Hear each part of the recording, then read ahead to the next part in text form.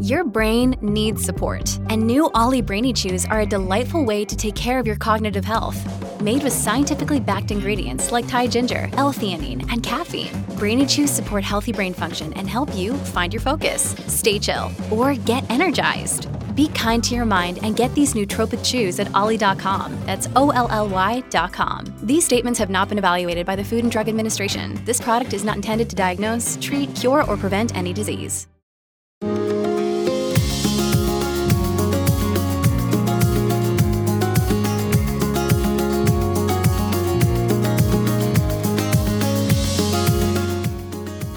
You are listening to the Thoughts from a Page podcast, which is a member of the Evergreen Podcasts Network. My name is Cindy Burnett, and I love to talk about books with anyone and everyone. While listening to my podcast, you will hear author interviews, behind-the-scenes conversations about various aspects of the publishing world, themed discussions with other book lovers, and more. For more book recommendations and a complete list of all of my interviews, check out my website, thoughtsfromapage.com, and follow me on Facebook and Instagram at Thoughts From A Page. This is the second episode of my Behind the Scenes series. On the first Thursday of each month, I will be interviewing someone in the publishing world about his or her job and what it entails. I will be speaking to literary agents, audiobook narrators, editors, people in marketing, bookstore reps, and more. For this episode, I am chatting with Carolyn Hewitt. Carolyn is an audiobook narrator, actress, and writer. She has narrated audiobooks for publishers, including Penguin Random House, HarperCollins, Hachette, Blackstone, Recorded Books, and Dreamscape.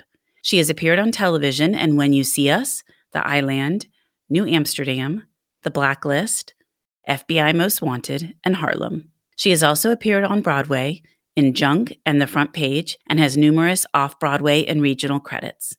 Thanks so much to Erica Roebuck for connecting us. I learned so much from our conversation, and I hope you do too. This episode is brought to you by La Quinta by Wyndham.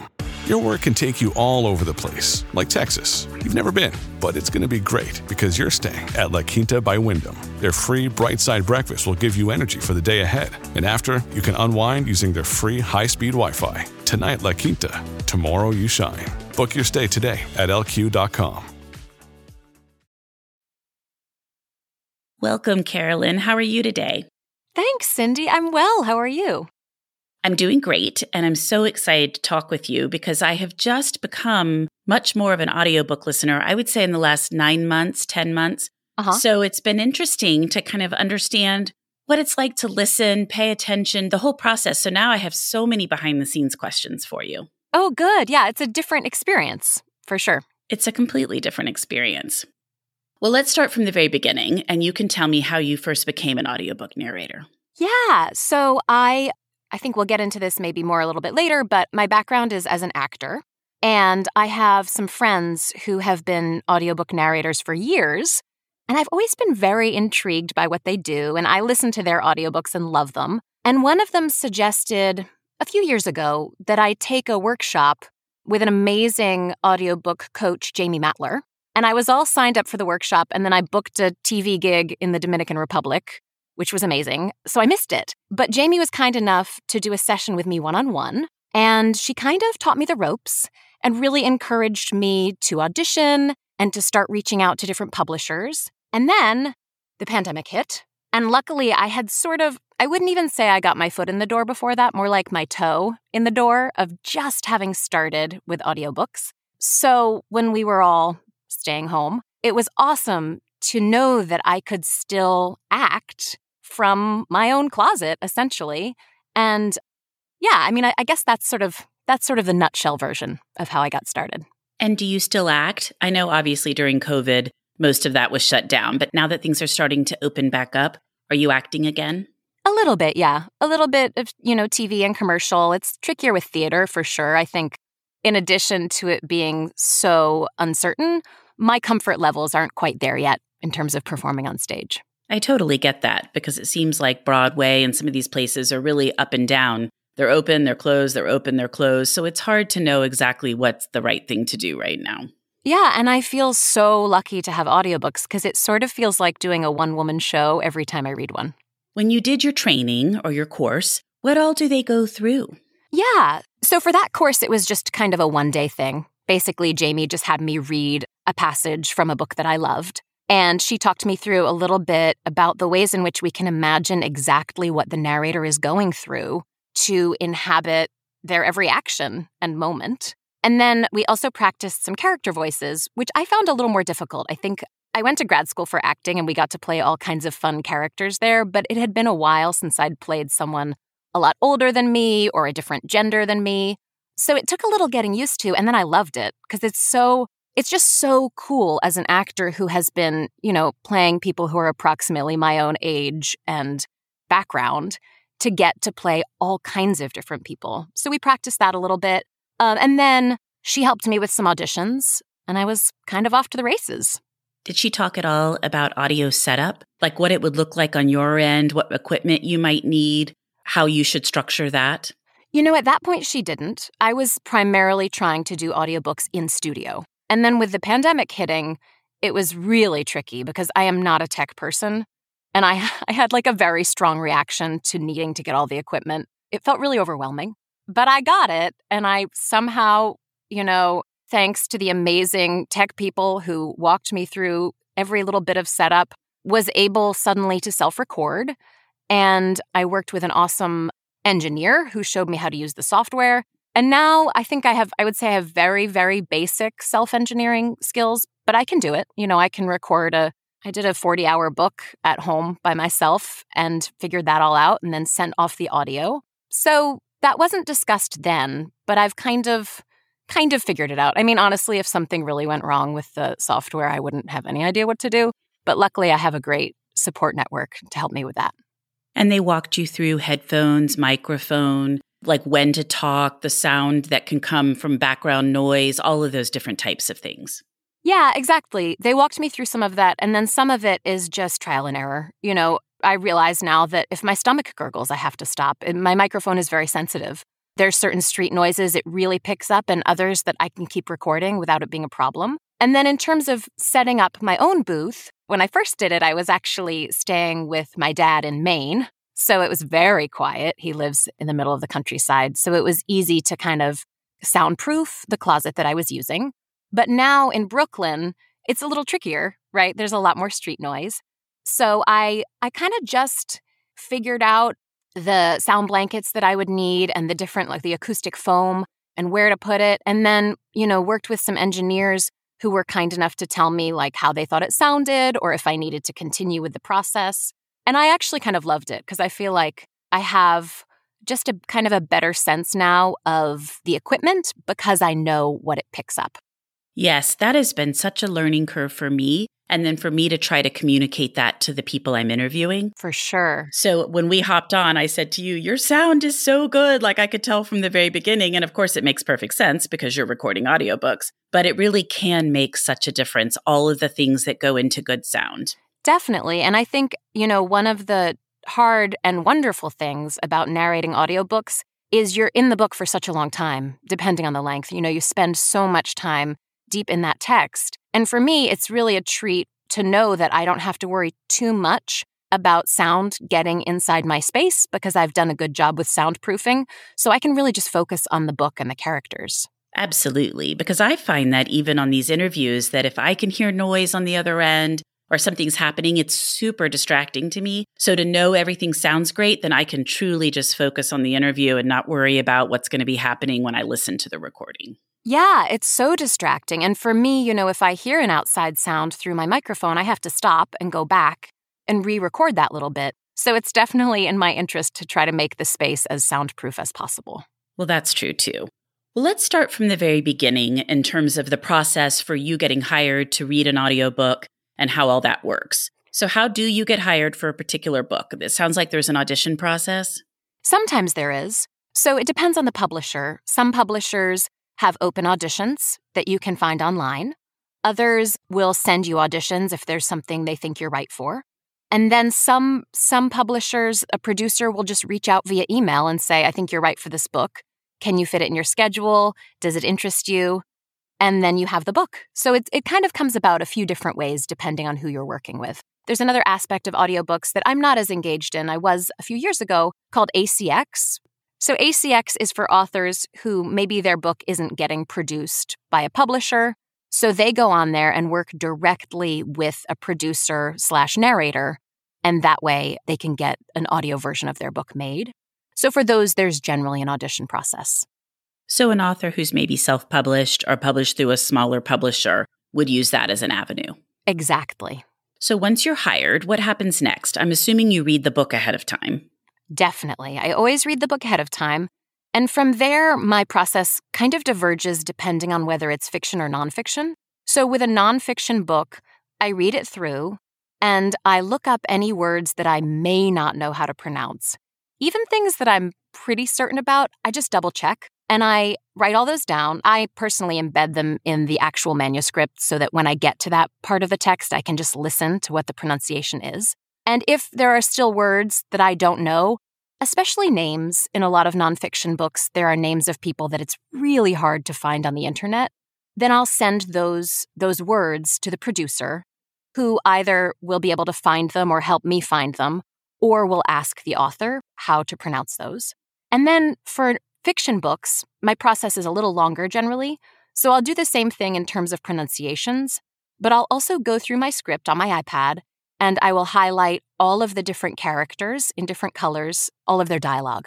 And then I'll go back through and working with the producer, depending on accents or the background of certain characters, I'll make a decision about the character voice. And then for me, and I know all of this differs for different narrators, I will often kind of rehearse the book. So I'll go through the different character voices and practice them.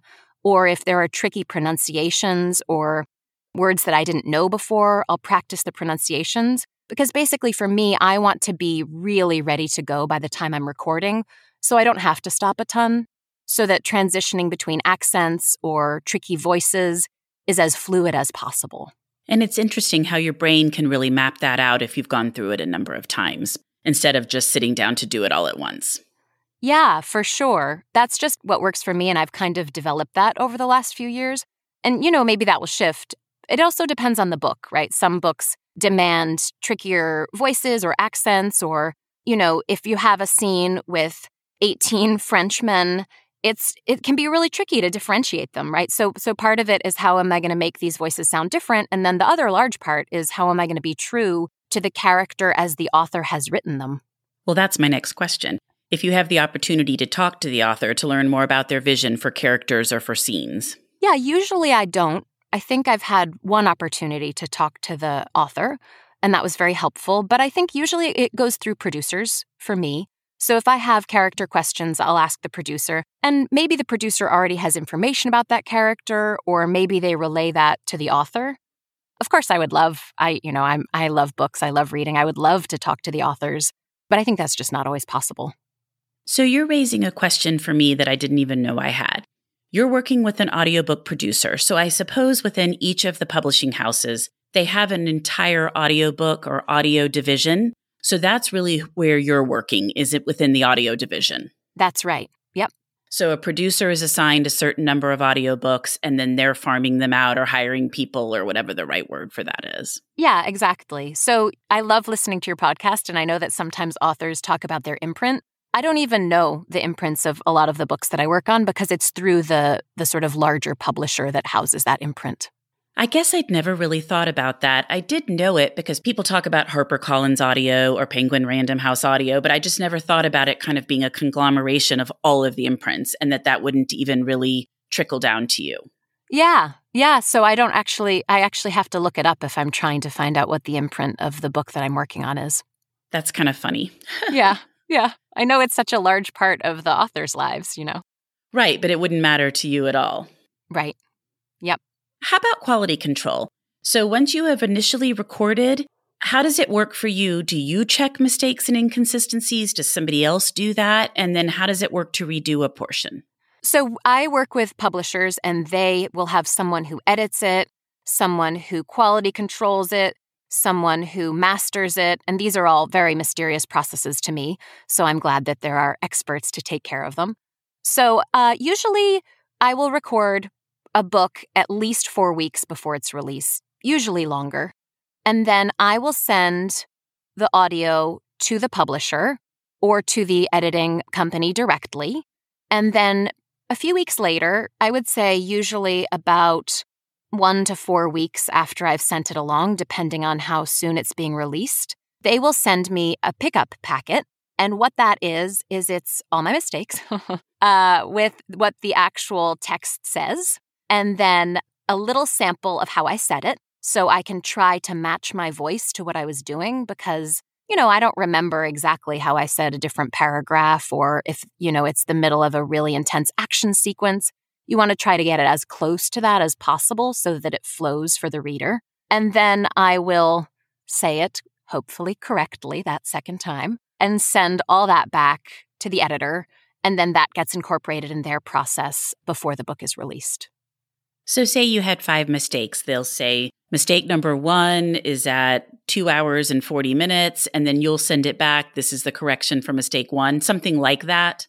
Kind of. They're actually even nicer about it. They will actually send me the page with the mistake highlighted, and then what I said. So I can just click on the little sample and then read the actual correct thing. So if I wanted to, I could read above and below usually to get some context.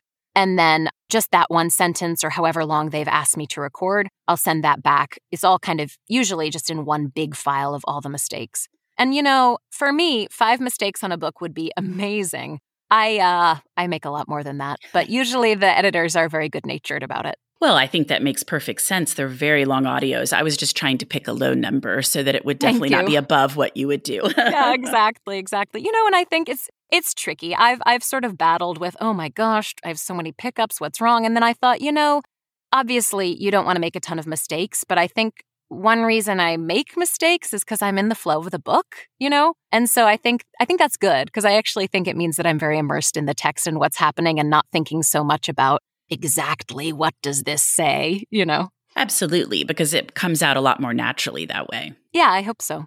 It's interesting to me that you mentioned matching your tone, the pacing, whatever it is that you need to correct, because that's something I had no idea was even an issue till I started doing this podcast. And when I have to go back and correct something, sometimes it'll take me 6 or 7 re-records to match where I was. So I have to kind of go back and listen and do the same thing. Like, okay, what was I talking like that day? Was I excited? Was I mellow? Whatever it is, it's so fascinating to me that that's a lot harder than it would seem.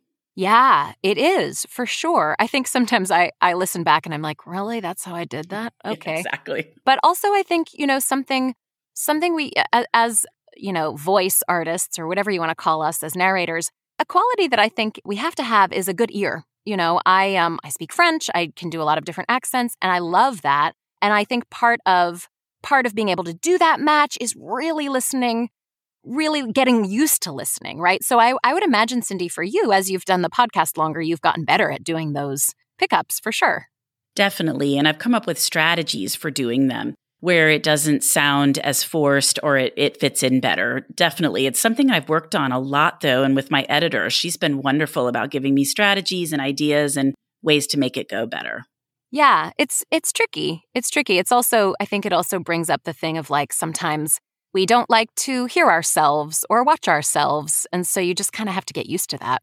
I agree with that completely. Well, talking about making mistakes, I find that the longer I talk and the more interviews I have in a day, the more I am stumbling over my words. So do you have a maximum amount of time that you can read that you feel like you're still at your top game without there being a problem, or does it really depend on the day? How does that part work for you? That's a really good question. Usually I'll have a certain span of time to do the book. If I'm recording by myself, I'll apportion a certain, page amount that I want to try to get through. But it's really hard because once you get to a book, maybe each page takes you longer than you thought, or you're stumbling more because you're just not quite getting used to the style yet. So I try to do like a 4 or 5 hour span max with breaks. Maybe my voice is a little tired today. I've actually just had 3 days recording a book with a character that, a narrator that had a very high-pitched voice. So it was a little bit of a stretch for me.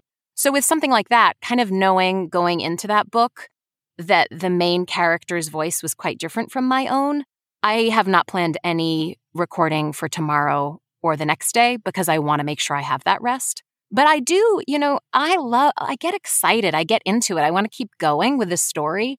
So sometimes I have to limit myself. Okay, I've reached 100 pages.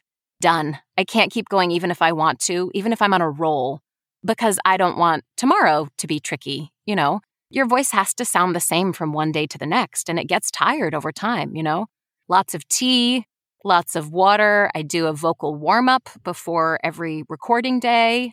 Yeah, so these are kind of strategies that have worked for me.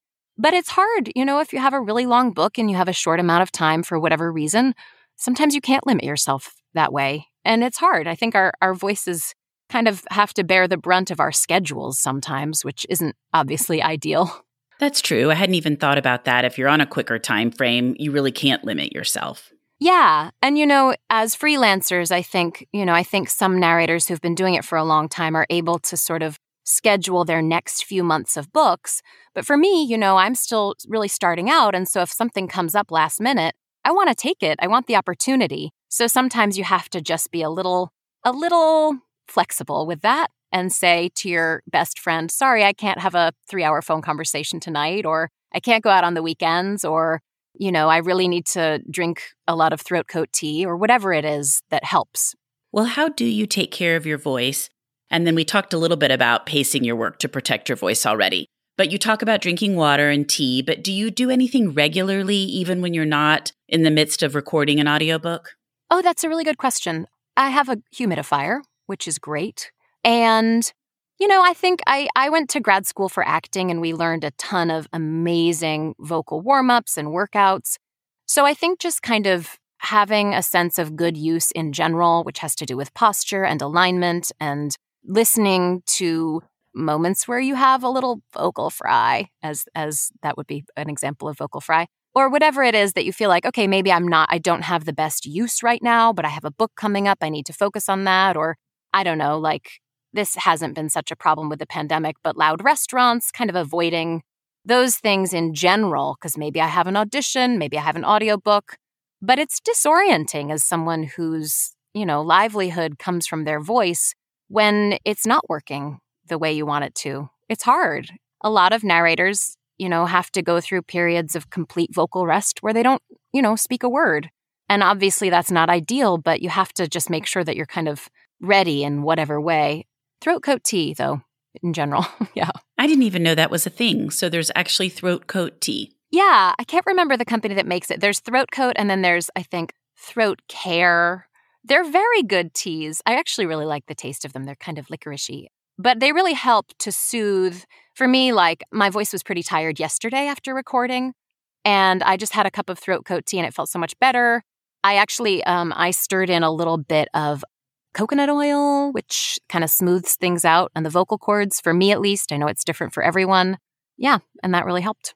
That's fascinating to me. I've never really thought about doing any of that, like when my voice is more hoarse or I'm having allergy trouble. I'm going to have to look into that.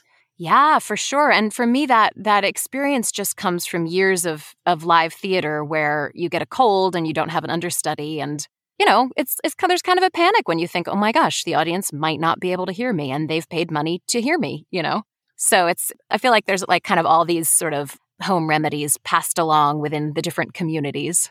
That's great to know. So this next question relates to something that I was not even aware of because I don't do it myself. But I have a number of friends and some of my patrons in my Patreon community who read along with the audio. So they have the book in front of them, but they're also listening and they do it jointly. And they were saying that the audio sometimes varies from the print version and that sometimes they call it listening and reading in tandem. And they notice that sometimes phrases or even whole paragraphs are not included. Do you know why that is? I don't know why that is. Sometimes I think audiobooks are abridged versions of the book. But that would be, I think, a decision that would be made at the publisher level. For us, we get a manuscript and then just have to follow that really precisely. So I guess I've always assumed that the books I'm narrating aren't abridged, but that actually raises a good question because I might be narrating subtly slightly different texts. I don't know. I found it fascinating because I had no idea this was a thing. I either listen to audiobook or I read the book, but I don't do them together. But it was something that when we were all chatting about it in our Facebook group, several people said, oh, I notice this all the time. So There must be, and I don't think it's probably an actual abridged version, because it would seem like they're not probably going to the effort of having an abridged and a regular, but maybe they just shorten certain parts. I don't know. I really want to get the answer to this question. Yeah, that's interesting. I do know that certain things, obviously, if, a book says something like, as you read on page 3, we might just say, as you heard, little changes like that to make the audio format work. Or I've done a book where there were illustrations that were really integral to the plot. So it was sort of like, and check out the cool drawings in the PDF included with this book or whatever that is. But no, that is very interesting. I'm intrigued now, too. I want to figure this out. I know. Now we have some research to do. Exactly. So tell me some of your recent favorites that you have recorded as an audiobook narrator. Absolutely. I will say that I feel so lucky to be a narrator because I love to read. And sometimes narration has me read things that I never would choose to read, but I find very intriguing, especially with nonfiction.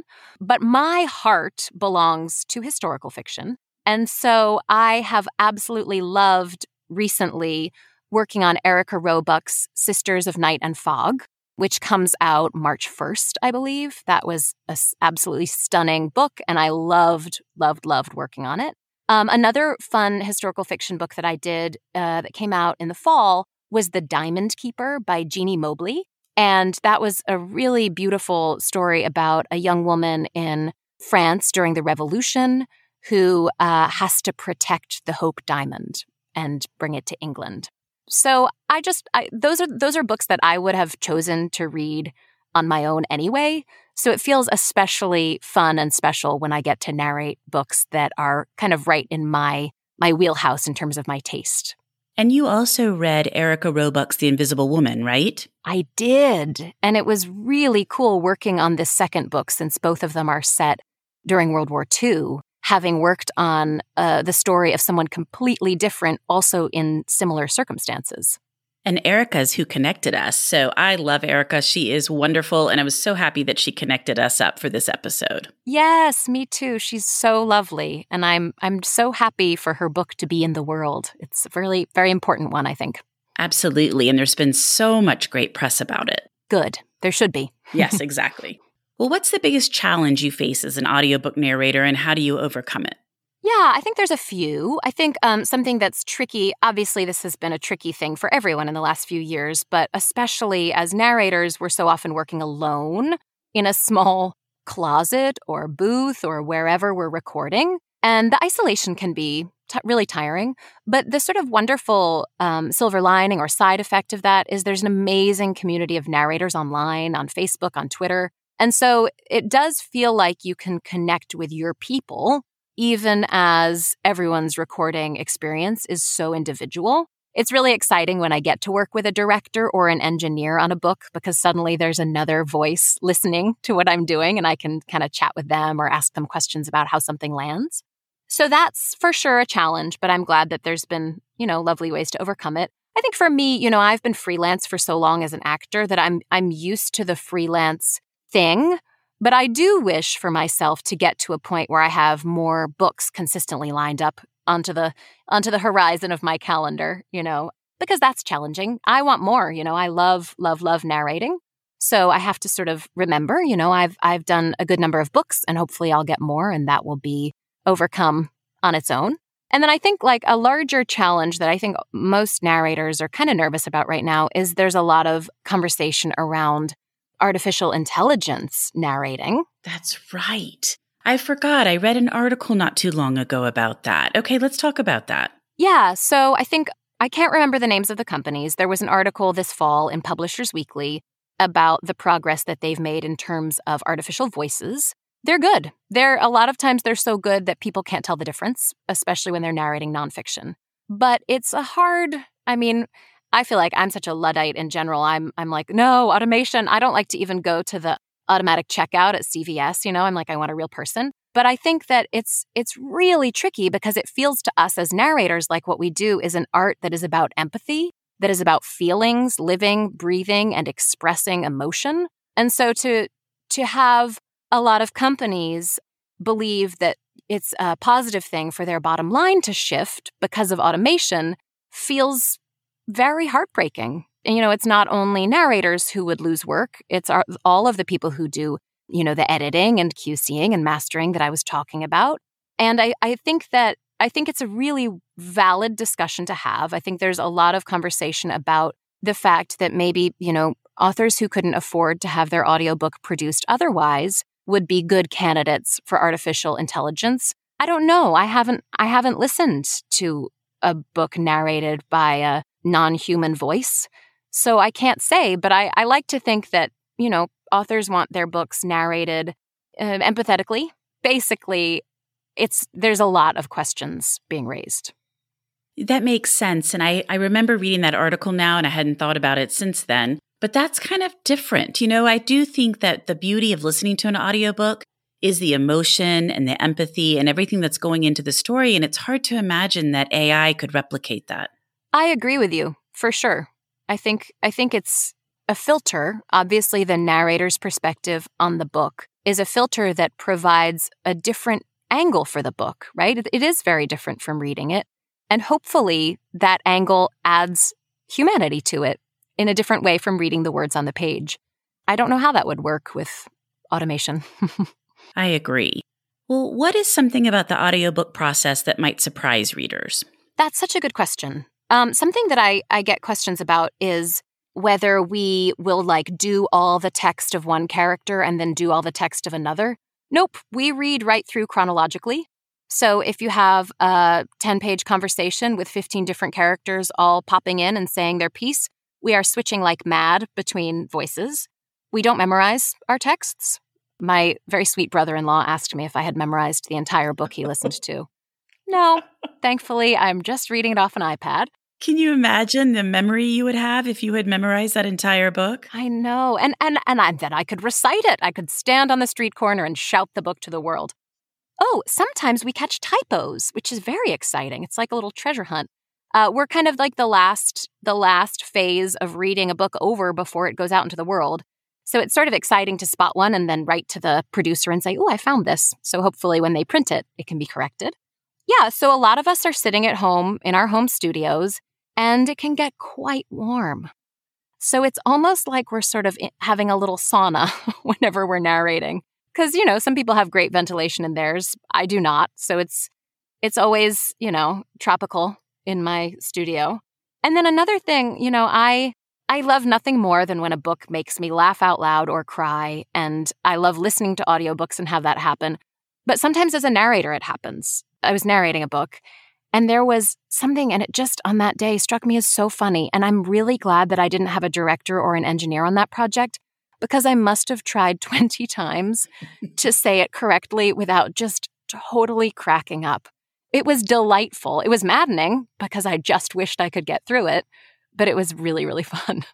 Those things are so funny when they happen because the worse it gets, the worse you keep laughing. You know what I mean? It just sort of snowballs. Yeah, it's really hard to kind of get back on the horse. And, I have to think, I'm a professional, just do this. And then there's phrases that your mouth just trips up. There's a beautiful anecdote of Stephen Fry that maybe you've seen. He narrated some of the Harry Potter books. And there was a little phrase that was in almost all the books that he couldn't do. And in this interview online that I've watched, he's trying the phrase there and he can't say it. I can't remember what it was. But there's just things, I just trying to think.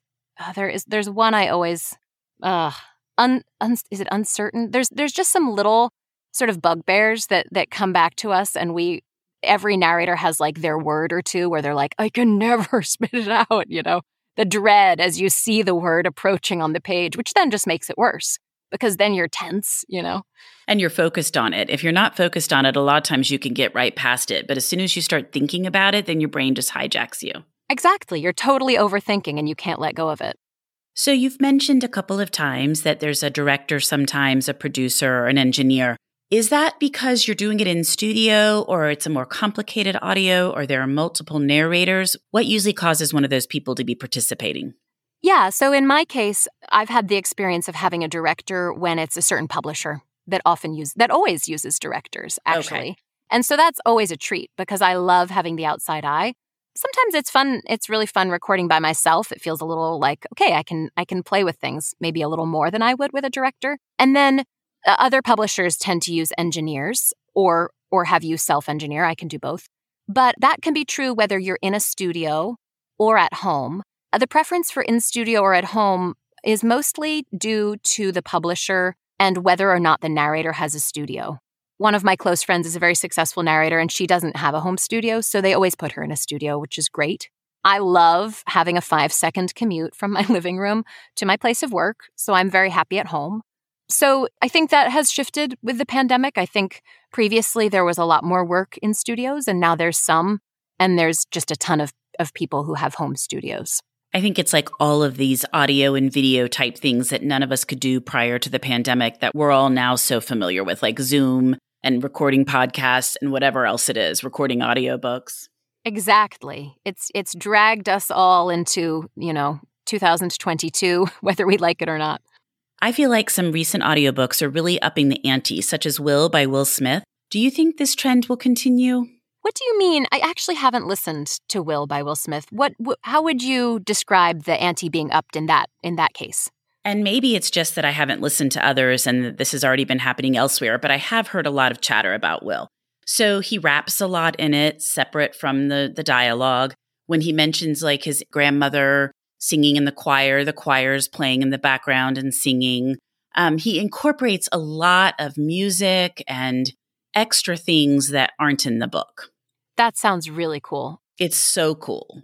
Yeah, I should definitely listen to it. Yes, I think I'm noticing more music in audiobooks as well. Even those little instances I told you of like the sort of more graphic novel format with having a PDF attached. I feel like we as a culture are hungry for different experiences to listen to. And so I think that this is a shift. I don't know for sure. I know that Audible now does their Audible original sort of plays that you can listen to.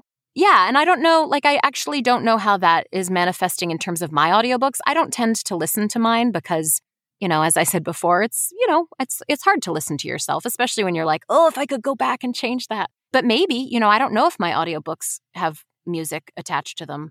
I haven't rapped in any of them. I can't rap. Well, he is a rapper, so, he was doing his own rapping. That's true. And he read his own book. So, it's got to probably be in those type of situations where you're producing your own story and narrating it. Like in his situation, he was rapping from Fresh Prince, some of his earlier rap music. But, the addition of the choir singing the gospel tunes, there were just a lot of really cool extras in that one that I have not heard in others. That's really cool. And I wonder, too, maybe part of that was that he had a little more creative license having written it than if someone else had narrated it. I wonder if they would have done those same things, Exactly. It might not have made as much sense. So what do you do if you are narrating a book you don't like? This is such a good question. I think one thing that I learned in my training as an actor was that you find a way to love every character you play, or you can't really do it. So I feel really lucky because genuinely almost every single book that I've done I have really enjoyed. But for sure, it can be hard if there's a book that's a very different style from what you would have chosen to read. And I think, again, it just comes down to empathy and trying to find the heart of the story. And, even if maybe the heart of the story isn't shining through in the way the author's presenting it, to really go to that and feel like, okay, it's my job to deliver this to the audience, even if I don't necessarily like the package it's in, I think a harder thing almost is some books, I never know until I start narrating a book how quickly my voice and my mind, I guess, are kind of going to click into the style of the author. So sometimes there's a book I absolutely adore and have, feel so ready to do. And then I start speaking it and there's just something in the way, maybe it's the rhythm of the author's sentences or the way they use punctuation that just doesn't feel intuitive to me. And it feels like an effort. And those books are really hard. And that's why, as I said before, you never quite know how long it will necessarily take to narrate 50 pages. Because if you're not able to kind of click into it in that way, it can be a little bit more of a wrestling match. You need to have a connection with the book. Yes, exactly. That's so interesting. There are just so many things about this interview that I've never thought about, and I love learning all of them. It's fun, I think, to get insights into different people's worlds. And Cindy, thank you for providing that on your podcast. I loved listening to I can't remember who the guest you had on who talked about cover art That was so cool because I never would have thought of any of those things. So it was really awesome to have that insight. That was Olga Gerlich, and I am such a cover art person. I always talk about covers. I'm fascinated by them. I think that a cover can make or break a book. And so it was so interesting for me to talk with her too, to learn more of the behind the scenes stuff. Totally. And I will say that as a narrator, I get really excited when I love the cover of a book that I'm narrating, even though obviously we have nothing to do with that process at all. But it's cool. It shows up on our Audible page and we get to see that cool illustration or whatever it is. It's exciting. Now, do you have an author that you think, oh my gosh, I would just love, love, love to narrate their book? Yeah. I feel like I'm the sort of reader who, like, the last book I read is my favorite book I've ever read. Like, I have a harder time sort of keeping things with me from years and years before. I love Jennifer Egan's books, and I feel very connected to her books. I'm actually currently reading not narrating, just reading a book by Colum McCann that I really like. Yeah, and I guess, I don't know, I think for me it's almost more about worlds. I love history. I study history. There's certain eras, Gilded Age New York, World War II France, like Revolutionary France, that I feel so much kinship for. So it's almost more than an author, it would be different eras. I was so excited with The Invisible Woman because I actually had spent months researching spies in World War II France because I was thinking about writing a play about them. And then the pandemic hit and it was too sad. But I was so excited to get that book and to get Sisters of Night and Fog because I feel like they all feel familiar to me. That world feels like something I've imagined so much on my own that it's really, really, really exciting to take somebody else's journey through it. That's what I love about reading, is that you are taken to a completely different place, introduced to people that you didn't know, sometimes a different era. It's just wonderful, especially in the last couple of years. Yeah, and as much as we would have imagined that world by reading a book about the history, to have somebody else lead us through it through a different protagonist's eyes is absolutely amazing. I agree. Well, as you read, do you think about narrating each book you're reading? Does that distract you, or can you just pick up a book and read it and not think about the narrating aspects? Mostly I can pick up a book and read it and not think about the narrating aspects. If I'm prepping a book or two at that time, sometimes I find myself thinking, oh my gosh, I don't know how to say that. And I'm like, oh, haha, I don't have to. But yeah, I still very much can read a book simply for the joy and pleasure of it.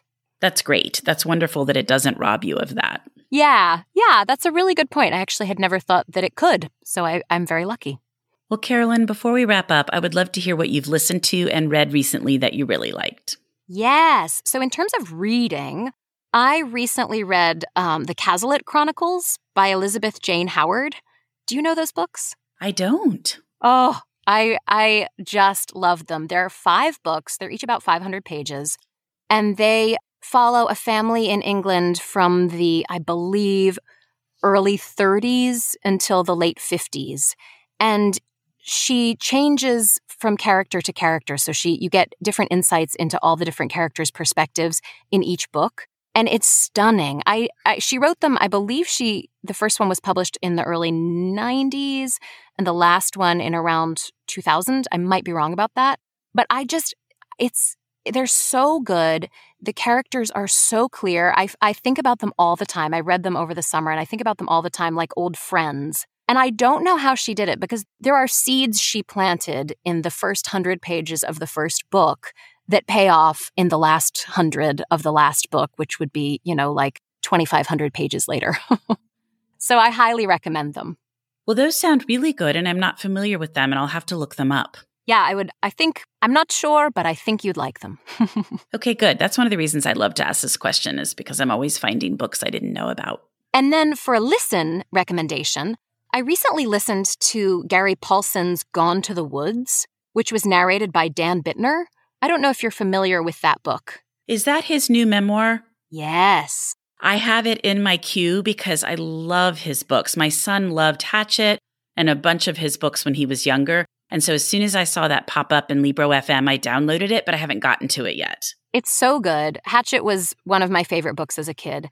And this is heartbreaking and stunning. And it feels like a really good argument for living your life as it comes to you. It's That's kind of the only way I can say it. But Dan Bittner is amazing in it. He brings so much, a lot of the story is about a little boy, and he brings so much poignancy and emotion to the really challenging early life that Gary Paulsen led. So I highly recommend that as well. Okay, good. Well, I'm going to bump it up. I always end up downloading a bunch at once, and then it's time to pick my next book, and I'm kind of wading through them all, trying to decide what to listen to next. So when I'm done with the one I'm listening to now, I will do that one. Totally. And I feel like we're both so lucky in that our work relates directly to getting to read, because there are way more books than any of us can ever consume in our lives. So thank goodness we get to do that professionally. Exactly. It is amazing. The stacks and stacks of books. And I think I'll never get through all of these in my entire lifetime, but I want to. I know. It's a problem. Adding audio in has helped me a lot because I can do it in the car. I can do it when I'm working out. I can do it when I'm just doing chores around the house. So it has definitely increased my reading. Totally. And would you say, this is a bit of a debate, and I don't have a good answer to this, but when you have listened to a book, would you then say to someone, oh yeah, I read Gone to the Woods?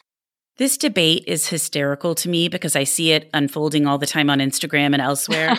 And I'm not sure I would use the terminology that I'd read it. I might say that I'd listened to it, but I've definitely consumed the book, and I don't think it's not reading. Yeah. For me, I'm such a literal person that I probably would say I'd listened to Gary Paulsen's book, but I feel like I've definitely read it because I've listened to it. And I don't understand that people say it's not reading. I know. I agree with you. Yeah, and also with audiobooks, it's great because people who are reading impaired can also enjoy it, Absolutely. And as I said earlier, a number of my patrons, they do it together, which I think is really interesting. I'd never thought about doing that.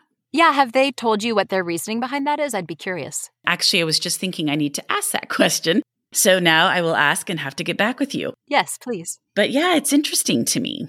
Very interesting. Well, I can't thank you enough, Carolyn. This has been fascinating, and I have learned so much, and I can't wait for everybody else to learn so much as well, and I really appreciate your time. Thank you so much, Cindy. It's been really lovely speaking with you.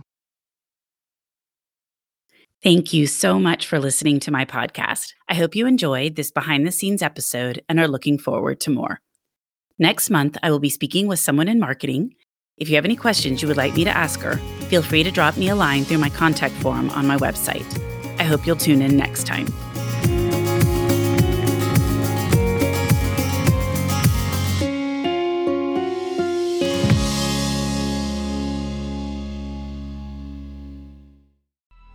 Coming up on 5 Minute News, I'm Anthony Davis. You might think it's partisan because maybe it's critical of one side or the other, but it's not. It's just the truth. And I think that's also something that's kind of unusual for Americans listening to the radio or to podcasts, because the news landscape in the States has been so partisan for so many decades. So 5 Minute News is verified, truthful, independent, unbiased, and essential world news daily.